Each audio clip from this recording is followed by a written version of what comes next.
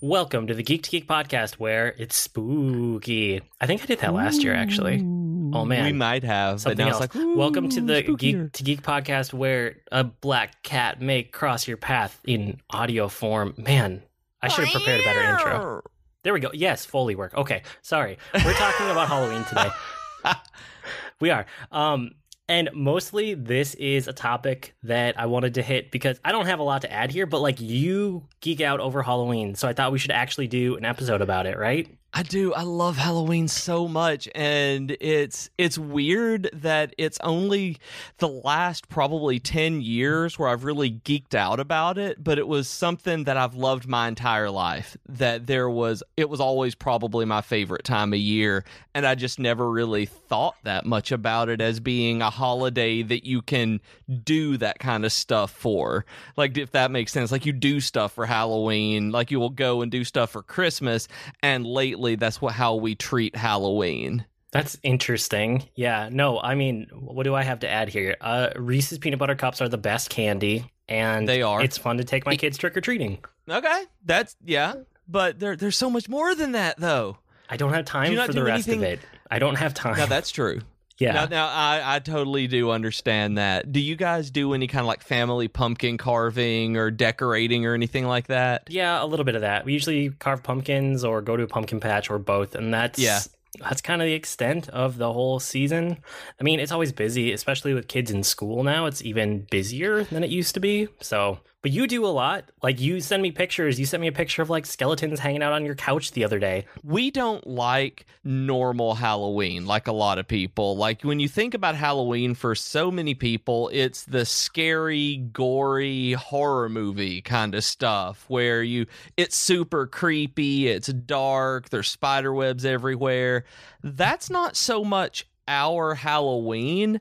Our Halloween is dumb.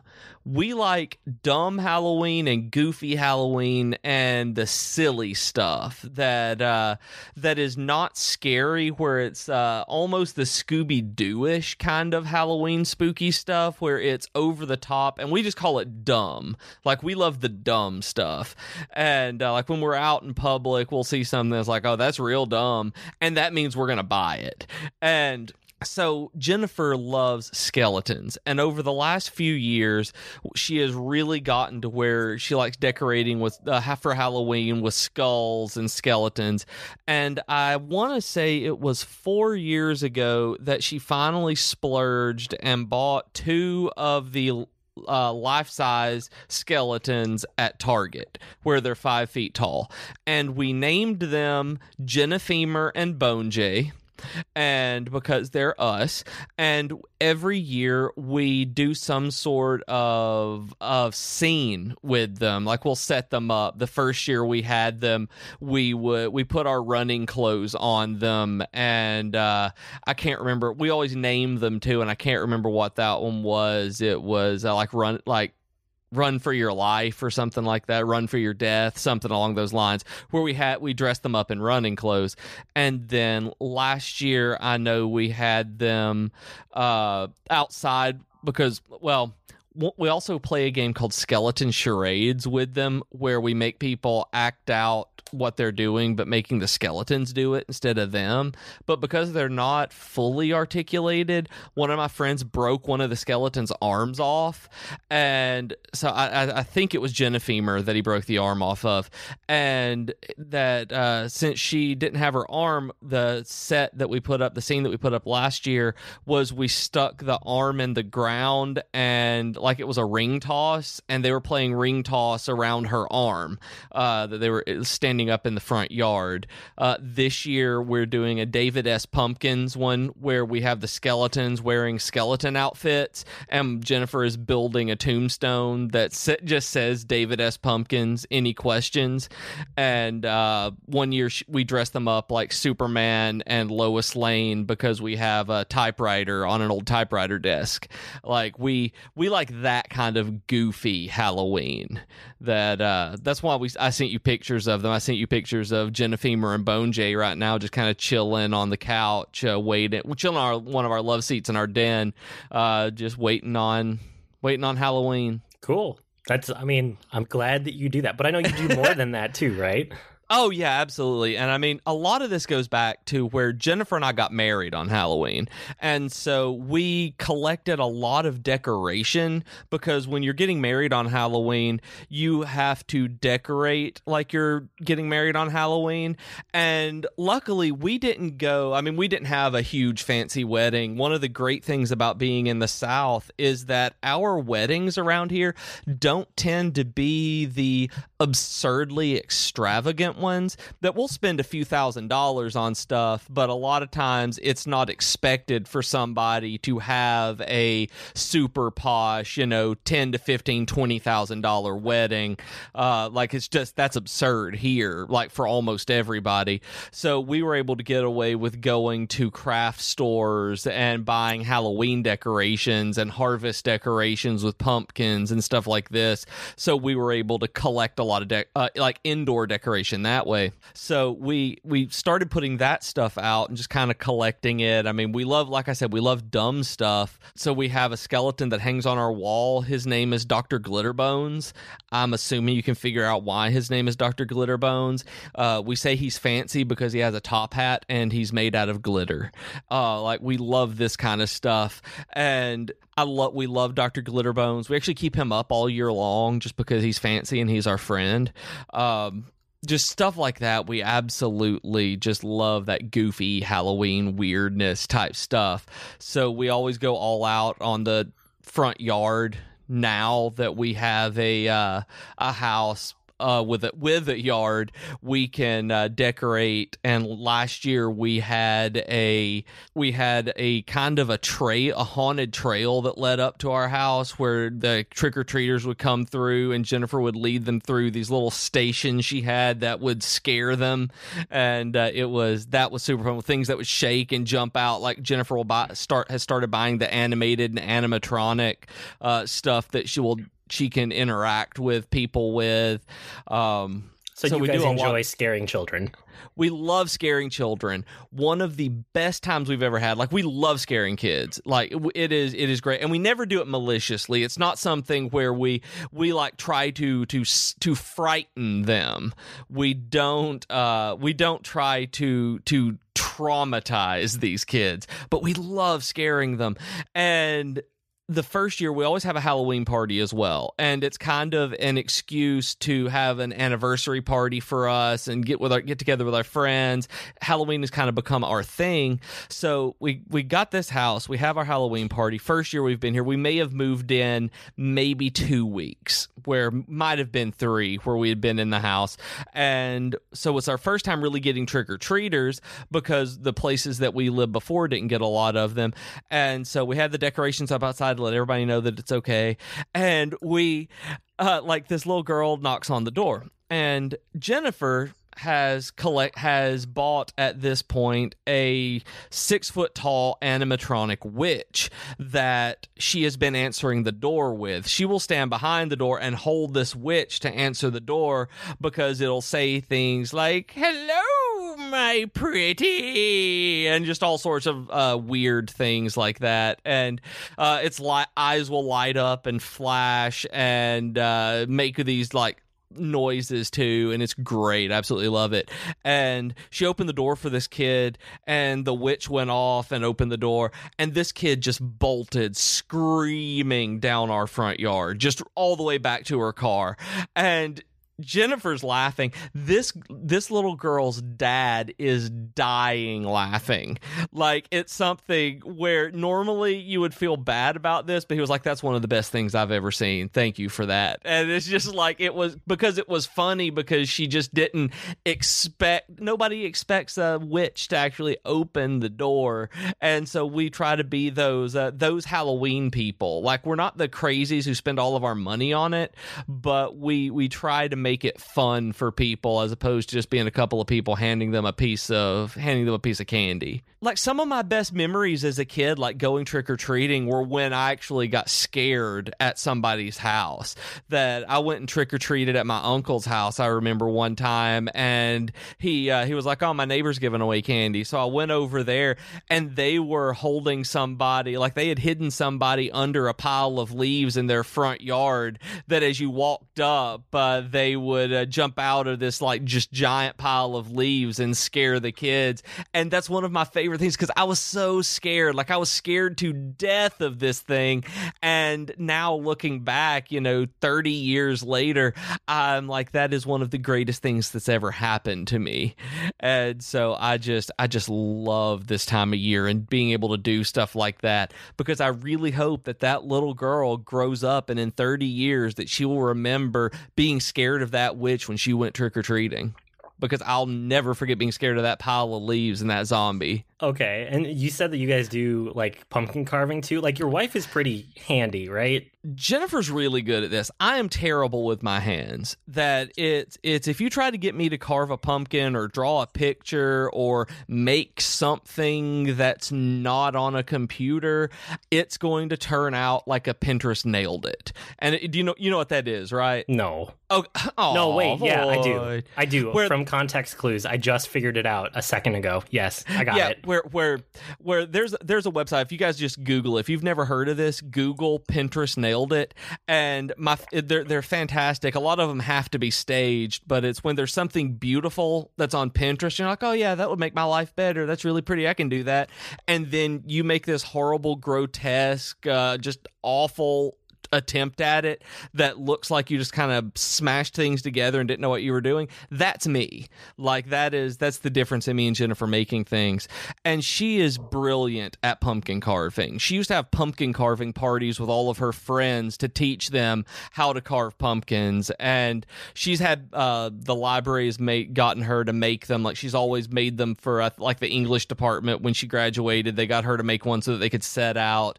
And she used to do them on Funkins, the fake pumpkins, but she's stopped doing that so much because she says it's more fun to carve on real ones.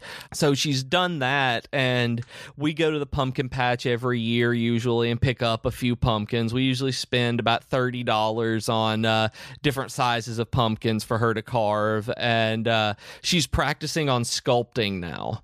That she's wanting to be one of those kind of pumpkin sculptors where they do the 3D faces and all the stuff around it to make it into things. And so she's learning how to do that, and like that long-term goal of being on Halloween Wars is something like that'll never happen. I mean, don't get me wrong, like she's not that like professional grade, but she wins every pumpkin carving contest she's entered, and it's been a wonderful way for us to get some free meals at with different contests for the gift cards they give away. Okay, that's cool. So all of that led you to get married on Halloween. I know you wanted to tell one specific anecdote from that. It did. I don't know how it is in Minnesota and other parts of the country, but there's a stereotype about the South where I like the way you said that, as if like Minnesota is like the important part, and then the rest of it is an afterthought. That was a nice touch. It's true. It's the after, but it actually was, because I thought about talking about just there. I'm like, no, maybe everywhere other than the South. People around here can be a little crazy religious. You may have gathered that, and people aren't necessarily the most understanding about Halloween because of that.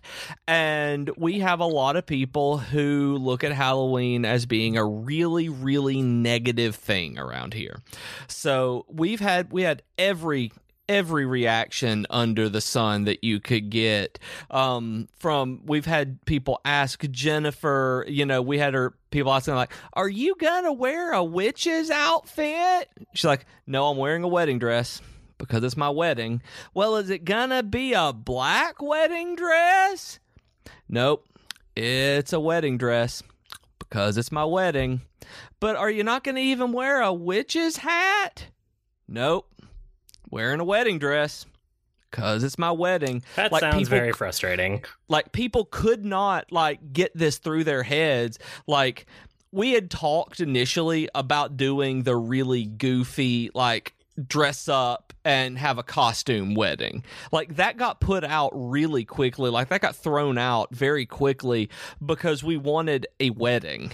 I mean, it was like, we had a really nice wedding. I don't remember a lot about it. The day was a blur for me, but it was a nice wedding. We had it decorate. Everything was super cool. And then the reception, we had kids dressing up. Like if anybody wants to dress up for the reception, that's great. But, we're going to have a wedding ceremony. And people could not get it. That people just did not get that it was an actual wedding, that it just happened to be on Halloween. People were losing their minds. They were asking all sorts of stuff, like if we were gonna have somebody, and I don't remember who it was, asked us if we were gonna have a witch marry us, and we're like, no. We had a pastor do it, or I had a reverend do it, rather. And it's just like, why is it so hard for people in this area to understand you can get married on Halloween and it not be something like super weird? I don't know. I think it might be a uniquely Bible Belt problem that you're running into there. It really might be, and I'm thinking that might be the case. We have people who won't even partake in fall activities if they're Halloween themed in a lot of places, and they're very vocal about it. And yeah, they're the minority. Don't get me wrong; that is very much the minority. But it's people who are vocal about it. It's just, it made us stand out for the people who knew it, and now Halloween's kind of just become our thing, and we just love that stuff. Yeah, I mean, there are always going to be like some very religious people in some parts of the country that, well, anywhere, there are pockets of them, but I think that you're probably running into more than normal because of where you live. Oh, and I'm sure of it. I mean, that I think that honestly probably goes without saying, just because, the middle of the Bible Belt like this, it's absolutely true. Oh, no, I laughed the other day because just talking about the Bible Belt, there's a stereotype of having a church on every corner, and I was just driving down the road and I counted, and we literally had, for 4 blocks, there were 5 churches on the corners. Right. So Halloween, you said you have some aspirations, right? Like, we want to be able to travel and do like ridiculous Halloween stuff. Like I'd mentioned, Jennifer wants to be on Halloween Wars.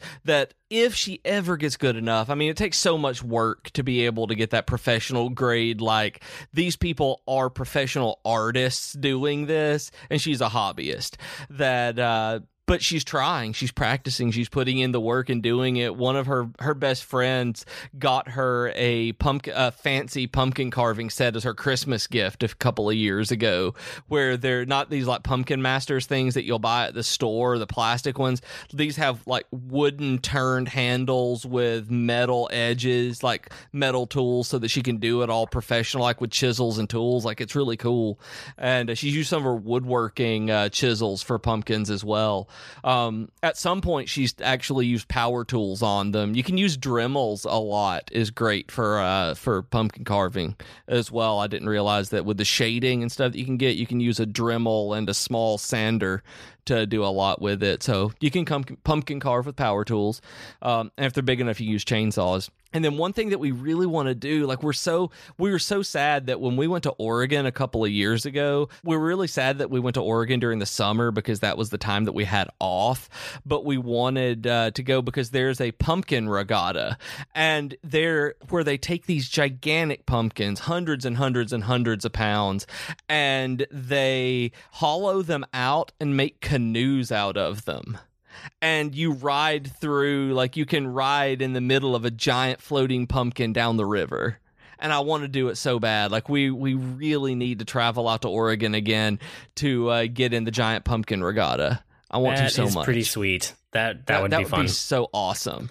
And I mean, I went this year. I think I may have sent you a picture or a text or something that I was going to one of the local festivals, the first Fridays that we have around here, because they were dropping like a 400-pound pumpkin from the top of a crane, and it splatted. You did tell me about that. So good. Like, it went everywhere. It was the best. They finally learned how to make this thing explode. And the weird part about this, and the reason I wanted to say it, is that, you know how when like you go on to a parade and kids will like get candy and like scramble along the ground if candy drops, when does that, they did this for the innards of pumpkin. And I Okay. think it was purely training from parades that when something scatters along the ground, that you scatter for it, that you just go for it and skitter at it. And it's like, I saw these parents, their kids bringing just pumpkin guts and raw pumpkin back to them, and these pieces of pumpkin hull, whatever it's called. And they were like, why would you pick that up? It's just pumpkin. But it was just super funny to me, where Jennifer and I were just laughing the whole time. I love just stuff like that. People just tend to have such a good time this time of year, and I think that's part of it. Just the joy and happiness that just being this silly can make, that it can bring people. It makes me so happy. Good. Well, thank you for sharing your love of Halloween and the season. I'm just going to encourage everyone, eat more Reese's peanut butter cups. That's the most important part of Halloween. Not Reese's peanut butter cups, the Reese's peanut butter pumpkins. Reese's peanut butter everything. Like, let's be clear here. It doesn't, I mean, at the end of the day, it does matter, but at the same time, it doesn't matter. As long as you're eating like Reese's peanut butter in some form or another, paired with chocolate, you're on my good list. We're okay. That's true. That's true, but the pumpkins are better.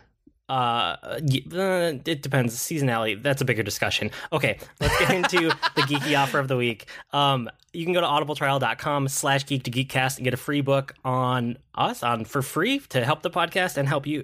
Everybody wins. That's the important part. My recommendation this week is From a Certain Point of View, which, do you know what this one is? I heard of it, and when I saw it, I don't know what it is, but I've heard of it.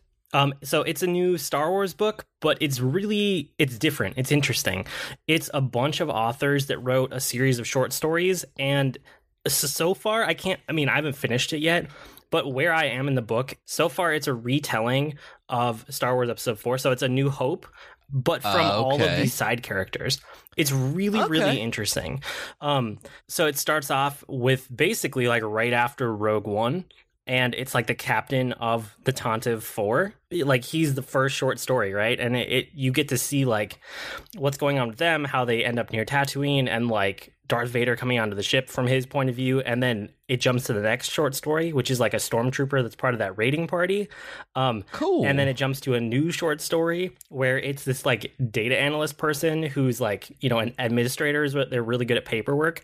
And a stormtrooper comes to her and they're like, I let this escape pod go, and I'm kind of regretting it because I didn't want to have to explain why I was shooting at something that didn't have life forms in it. How do I get out of this? So it's like the people who let the droids go, and didn't take a shot at them.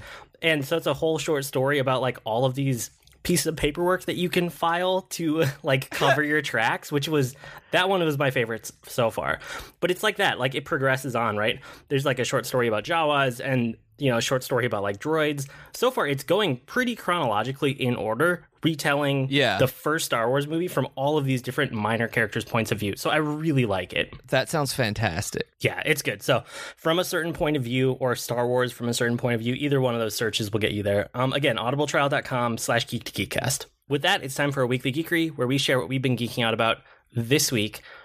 We both had something because it just came out, which this is going to be old news by the time the episode hits, but that's okay. We told you our October's a little out of time. They just announced the title of the new Star Wars movie is Solo, a Star Wars story. And I was texting you about this today because it seems so obvious. Like, it's not that it's wrong.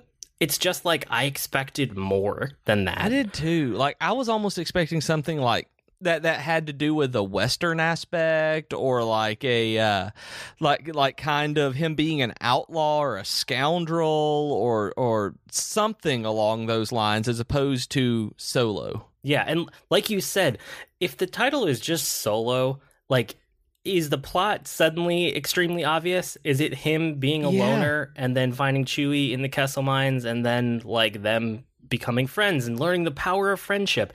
I hope that's not the story they're telling, because it's so obvious. Like, I don't want to watch that. I'm so certain that's what it's going to be, though. Like, it's so on the nose. The reason I'm thinking that is because of the trouble they had with the previous directors, that it seems like that would be something they would fight against and something that Disney would want them to hold very close to. It just seems so and too obvious, but at the same time, so and to they're not going to do anything else. Yeah. I don't know. I mean, I hope that we're wrong. I hope that I'm pleasantly surprised. Like, I'm not shutting myself off from this movie. It's Star Wars. I'm going to watch it, obviously. I just want to see Donald Glover, and I'm going to be okay. Okay. Like, I love him, so I'm good. You had a couple other things for your geekery, though. And then I have to unpack some thoughts about Shadow of War, so okay, you go mine first. I haven't been doing a whole lot this week. That's okay. week. I have a lot of thoughts about Shadow of War.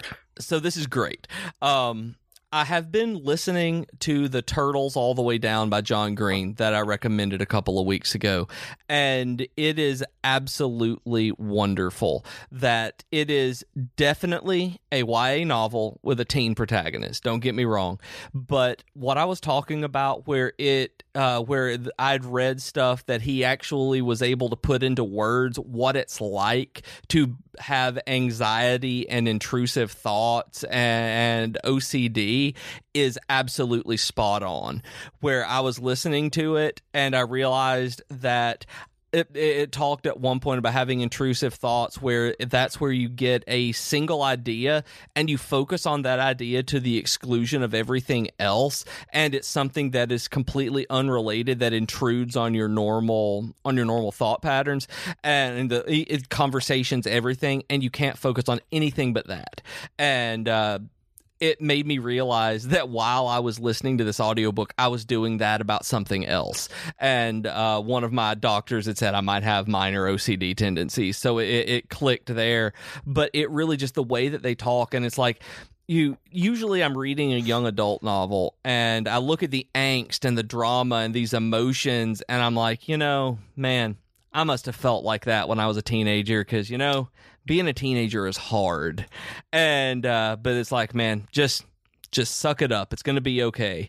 And with this one, whenever it goes into all of that, because it's anxiety based, it's like, yeah, I felt like that the other day. That's exactly what it's like, and it's really weird to have it put down on paper in describing something that is almost inexplicable and putting it into words. It's super weird, but this one isn't as flowery as other John Green books, so I'm really enjoying it, probably because it's in first person as well. The story itself, it's okay. It's fine. It's what you would expect, but the characterization is done so well with the portrayal of somebody with mental illness and dealing with it with something that is not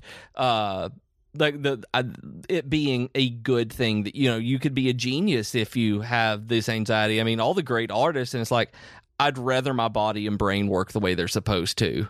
And it's like, it's just really, really pertinent for me. And I can't recommend it enough. You guys can go to audibletrial.com/geek2geekcast and get it for free on Audible, like I did. You can do that also. Yeah. Well, I'm glad that it lived up to what you were expecting. I went for a run listening to it today. I didn't even listen to music. I was listening to this about anxiety while I go do my meditative running. So super good. Exposure therapy, right? Okay. Today I was reading, this one actually came out today, I've been playing it today, Shin Megami Tensei Synchronicity Prologue. Did you hear about this at all? Is this the one that's like a couple of the basically like personas or whatever, and it's a platformer or something? I vaguely think I know what you're talking about. Well, it's a game that there's a new Synchronicity. There's new Shin Megami Tensei game coming out called Synchronicity, I believe. And they made a joke the other day that there was a Metroidvania style game that this is the one I was didn't thinking exist. about. And then all of a sudden they released it, and you can download it for free for PC until like Christmas Eve, I believe. So, but the thing is, it's all in Japanese, and it's super fun and super weird just to be going through, because I don't understand any Japanese whatsoever. I used Google Chrome to translate the page so that I could get to the download, installed it, and it's just super fun and silly, and it just makes me so happy that they would release these kinds of small games for fans as something like, oh yeah, we did have this, we did make it, here you go. And I love Metroidvania games though, so it's something I always try them when I get the opportunity. And while it's not, in the Persona Direct series or anything, and I really have no idea what's going on, it's super cool. So if you like that kind of thing, y'all, you can download it between now and Christmas 2017. I might try that out. It sounds weird and interesting and something that I might enjoy. Yep, it's not a game that you'll probably spend a whole lot of time on. No, I wouldn't think so. Because it plays like a Metroidvania game, but when you kill time doing something like that, it's very much worth it. Cool. Okay, so Shadow of War. I've been playing this a bunch for the last week, and I don't even quite know where to start. I think I should say that, I feel like it's a messy game in terms of the design. It's trying to be a lot of things, and maybe it's trying to be too much. Okay. There's some conflict in, the systems and the story and, how they interact, and I guess a good place to start is, the open world versus the main quest, because I feel like they're almost two different games there, especially for the first act. It gets better in the second act, which I think I'm right near the end of the second act as of right now. But I wasn't really drawn to the story side of it. I just wanted the systems to fully unlock so that I could play in the open world that they had set up. But no, all of the interesting powers and abilities and stuff are locked behind that first act of the story. You don't actually get to them until you get to certain points in the story. And even after that first act, there are other abilities and stuff and extra powers or tweaks to your powers that you can't do until you finish certain quests, which doesn't feel great, especially because I played the full first game and I beat it, Yeah. It was a couple years ago at this point, but I still know the systems. I didn't need a full, I'm talking 6 hours here, 6 to 8 hours, probably more 6 hours to get through the first act of it. And that was me casually messing around in the open world, but mostly focusing on the story. Not quite critical path, but, close enough to it. Where it was a pseudo tutorial that entire time working you through these different systems. Yes. And opening them up gradually. Yeah, exactly. Yeah. And so because of that, I felt okay, I can see the interesting systems over here working, and I can't fully interact with them because I'm just crippled until I get to a certain point in the story. But even then, the main story characters aren't that interesting. The orcs and the Nemesis system, those are a lot more compelling. But I guess that's a side thought. My main problem with it is just that the system is all about player choice, but the story doesn't lend itself to that. I never feel like I have agency when I'm playing the story missions. They pull it away from me. They make me do a very specific thing, and it's not necessarily how I would approach it or what I would want to do, or I don't know. It feels like two different things side by side, but not really interlinked in an interesting way. Whereas when you are in the open world, there are so many options. There's so many ways to approach it. There are these dynamic things that get generated based on the orcs and how you interact with them and whether you defeat them or you don't defeat them. Yeah. And then you get to the story and it's just so scripted and so you have to do it their way. Otherwise you fail the mission. It just feels bad. Does that make sense? Yeah. And I hate when games do that, where if there is, and I understand there having to be a solution to the problem. I totally get that. And I think I may be spoiled because of games like Breath of the Wild now, but when there are obvious other solutions that you can use to go through this and you try it and it doesn't work and it locks you out and it forces you to go through one that is honestly more obtuse, it takes you out of the game and makes it more frustrating to play. Yeah. And so Act 1 felt really bad, but even into Act 2, I wasn't fully able to play in the open world until probably 10 hours into this game. And so it felt like I was ready to take on the world and play around with those systems about an hour in. It took me about an hour to get back up to speed on this game because it's been a couple years since I played the last one. But about an hour. It's fairly complicated, right? I mean, there's a lot of stuff going on. There's a lot of stuff. It would take a little bit of time. Yeah, if you've played other third-person action games recently, especially if you've played the last one of these, or if you've played an Assassin's Creed, or if you've played any of the recent Batman games, not the Telltale ones, but the action ones, systems, you can figure this combat out pretty quick, like probably in that hour, maybe 2 hours. So about an hour in, I felt like I was ready to take on the world, but instead it's locked behind another like 10-ish hours of gameplay or 9-ish hours of gameplay at that point, which was just frustrating. And it's like, there may just be too many systems here is one of the other things. And I suspect that it's more so that they have like avenues to monetize this game than to actually make the game good. Because the first game was kind of messy with some of its like progression systems too, and the Nemesis system. And I thought they would just iterate on it. But instead of taking like a complex system and kind of like refining it, they took a complex system and they tacked on more complex systems on top of it. Okay. And it's like now you have like all of these different gear drops, and it's like different levels of gear with different like subquests on them, and it can be like rare, or it can be legendary, or it can be, you know, story. Like there's stuff from like MMOs and like other genres. Exactly. Yeah. That's what it sounded like to me. The stuff that I've read about this so far, everything seemed like it was a single player MMO.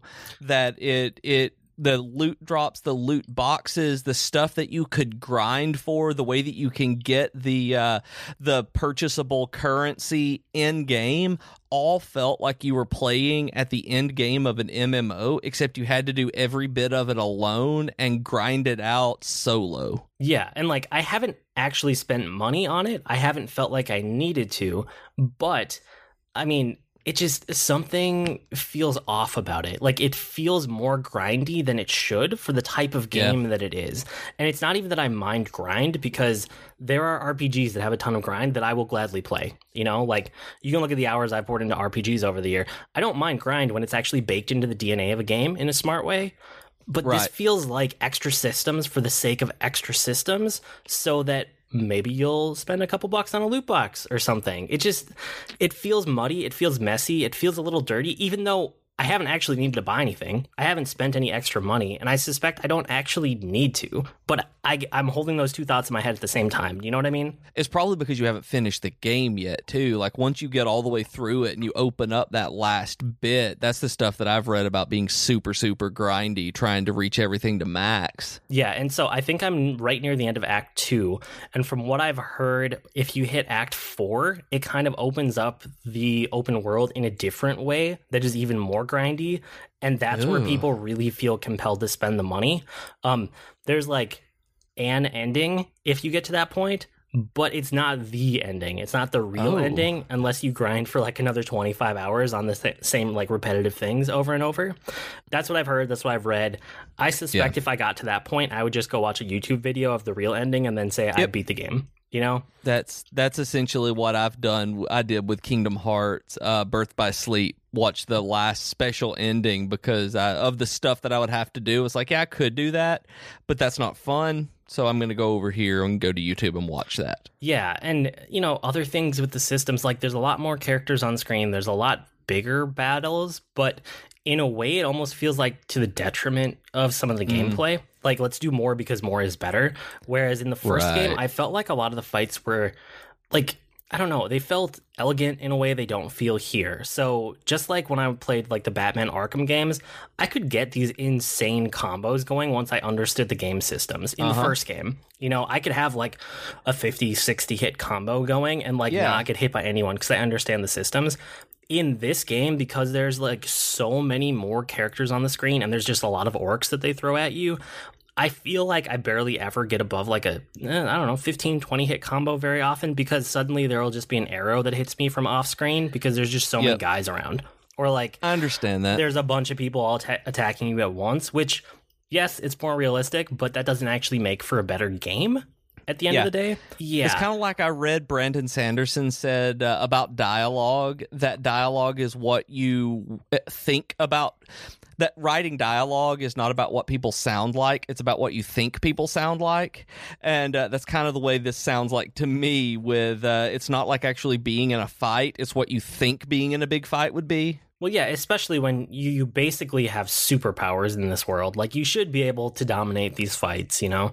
Yeah. Yeah. So, I mean, all that to like aside, the Nemesis system is still core to this game, and it's still the coolest part about this game, and it's still just kind of amazing. Which, do you remember about that from the first one? I remember a bit of it, yeah. Okay, so I don't remember like a lot of details, but I remember the vague outline of how it works. It's basically there's like a hierarchy of orcs, and they interact dynamically with or without you, and they will level up. They will like challenge each other. They'll take each other out and gain levels, or they can get promoted up to like war chiefs and like different levels. Right. They can become a commander for the fortress that you have to take over in one of the regions, stuff like that. But then you can also like go and basically you subjugate the orc, which is a whole different conversation that I don't think we're equipped to have here, about like subjugating other people and how that can be a giant turnoff to this game in the first place. Yeah. That's a whole can of worms that deserves its own topic.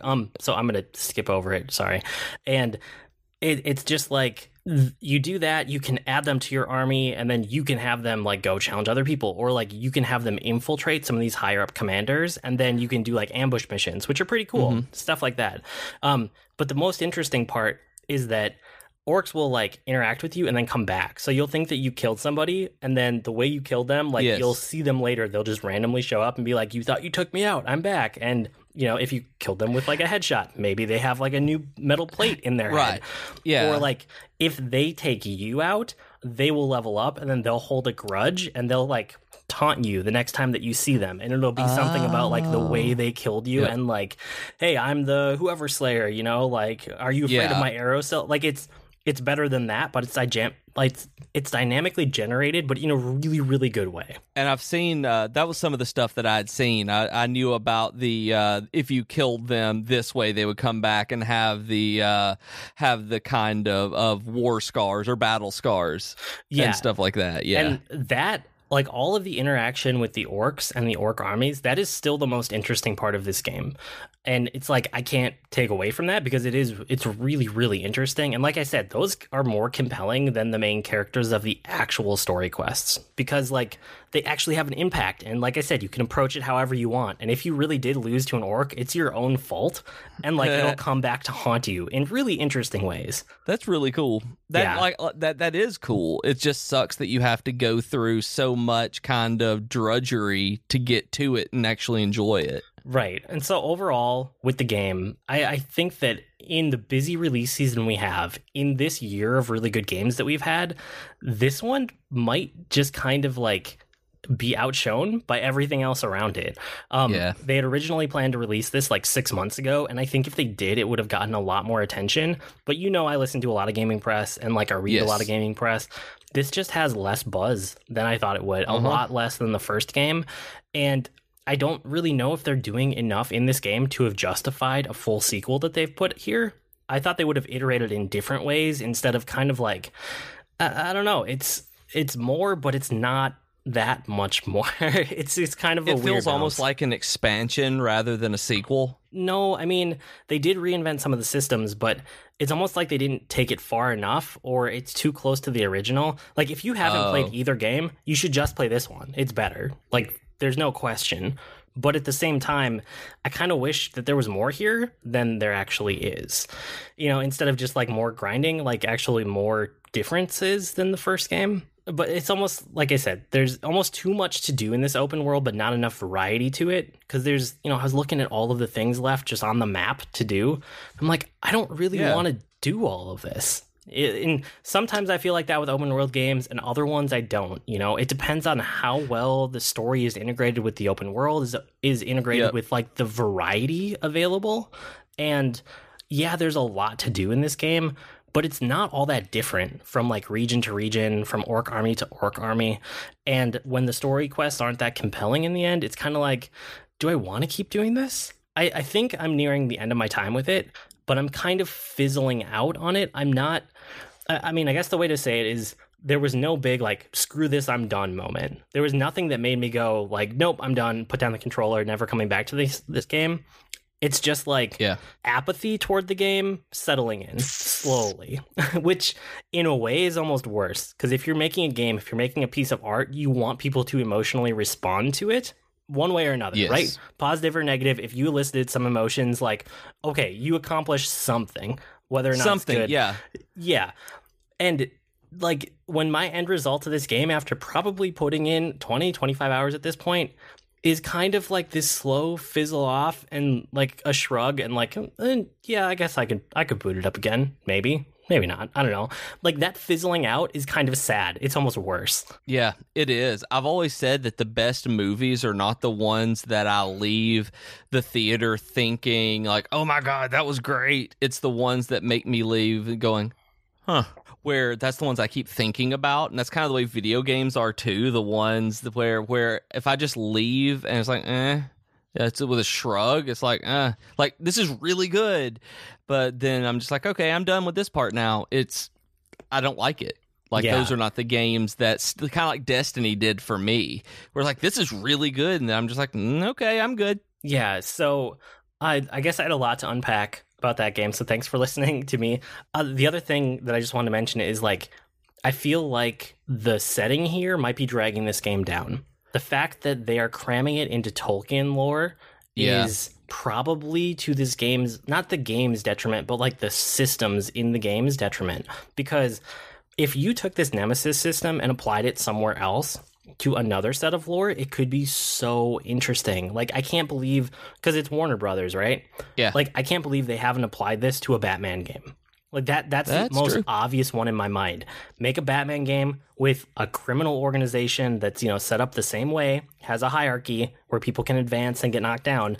Give people superpowers as they start to climb up that hierarchy, and make a whole Batman game based on this Nemesis system. Like, you have me, right? You have, like, my day one money, probably. Absolutely. I think they would have my day one money on that. Whereas if you take this and you make another, like, whatever of War or Shadow of whatever game, I think I'm done. I think I'm not going to pick it up. I think I'll rent it with GameFly or something later. But after this one, I'm like, oh, okay. Not quite what I wanted. So yeah, there you go. Those are my thoughts. Shadow of War. I'm still playing it. I'm just slowly fizzling out and like losing all passion for it. So I'm not going to be playing it much longer. I'm either going to push through and beat it because, like I said, I think I'm right at the end of Act 2. I think there's only a little bit more of Act 3, and then I'm like done outside of that grind that I'm going to skip. So we'll see. I'll let you know. I didn't want to end on like a down note of that, so I had one more really cool thing I did this week for Weekly Geekery. I listened to Hardcore History Death Throes of the Republic. Which, have you ever listened to this one? Or you haven't listened to any Hardcore History, right? Nope, never listened to any of them. Nope. Okay, so this one is about, like, the decline of Rome, and specifically about Caesar. It's kind of, like, right before and right after Caesar, but Caesar is kind of the crux of it, and along with Caesar is Cleopatra, and along with that is Rome and Egypt, and in listening to it, I realized that I was listening to a lot of the story that's probably going to be in Assassin's Creed Origins. And I just got pumped for the game. That's really true. Yes. And I was actually thinking about Assassin's Creed Origin whenever you were talking about this, where I'm going to hope that I don't fizzle out on it. Yeah, and that's one of those open worlds that I tend not to. Like, I think I've beaten every mainline Assassin's Creed game, but they appeal to me, and a lot of it is the setting. The fact that they like drastically change the setting every single time makes a huge difference. Is going to be so, and that actually with the Death Throes of the Republic, that sounds awesome because those are straight up my favorite periods of history to learn about and experience in games and movies and that kind of thing. Yeah, so I just realized as I was listening to it, I hadn't planned on lining it up with Assassin's Creed, but I basically listened to the history before, during, and after this Assassin's Creed game that's about to come out that I'm already excited for. So that was really cool. So if you guys are listening for or looking for certain Hardcore History episodes to start with, Death Throes of the Republic, that whole series, I think it's like 6 of them. Those are really, really good. I can highly recommend those. I've got to listen to some of those. I just haven't done any of it. Yeah, at some point. Okay, so that's about it for this week. You can write to us with comments, suggestions, or feedback. Our email address is geek2geekcast@gmail.com, or reach us on Twitter @geek2geekcast. We also have longer discussion threads on our subreddit at reddit.com/r/geek2geekcast. And we're on Slack too, so kill part of your workday at slack.geek2geekcast.com. geektogeek.com for an invite, and we're also part of a podcast network, so head on over to geektogeekcast.com and see if any of the rest of our shows tickle your fancy. I blog at agreenmushroom.com, and you can find me at grnmushroom. That's green mushroom without the E's on Twitter. And I'm on Twitter as @Professor Beej. That's Beej with 2 E's, and I blog at geekfitness.net. We've been Void and Beej with your Geek to Geek podcast. That'll do it for this week. See you next week, geeks. Spooky sound.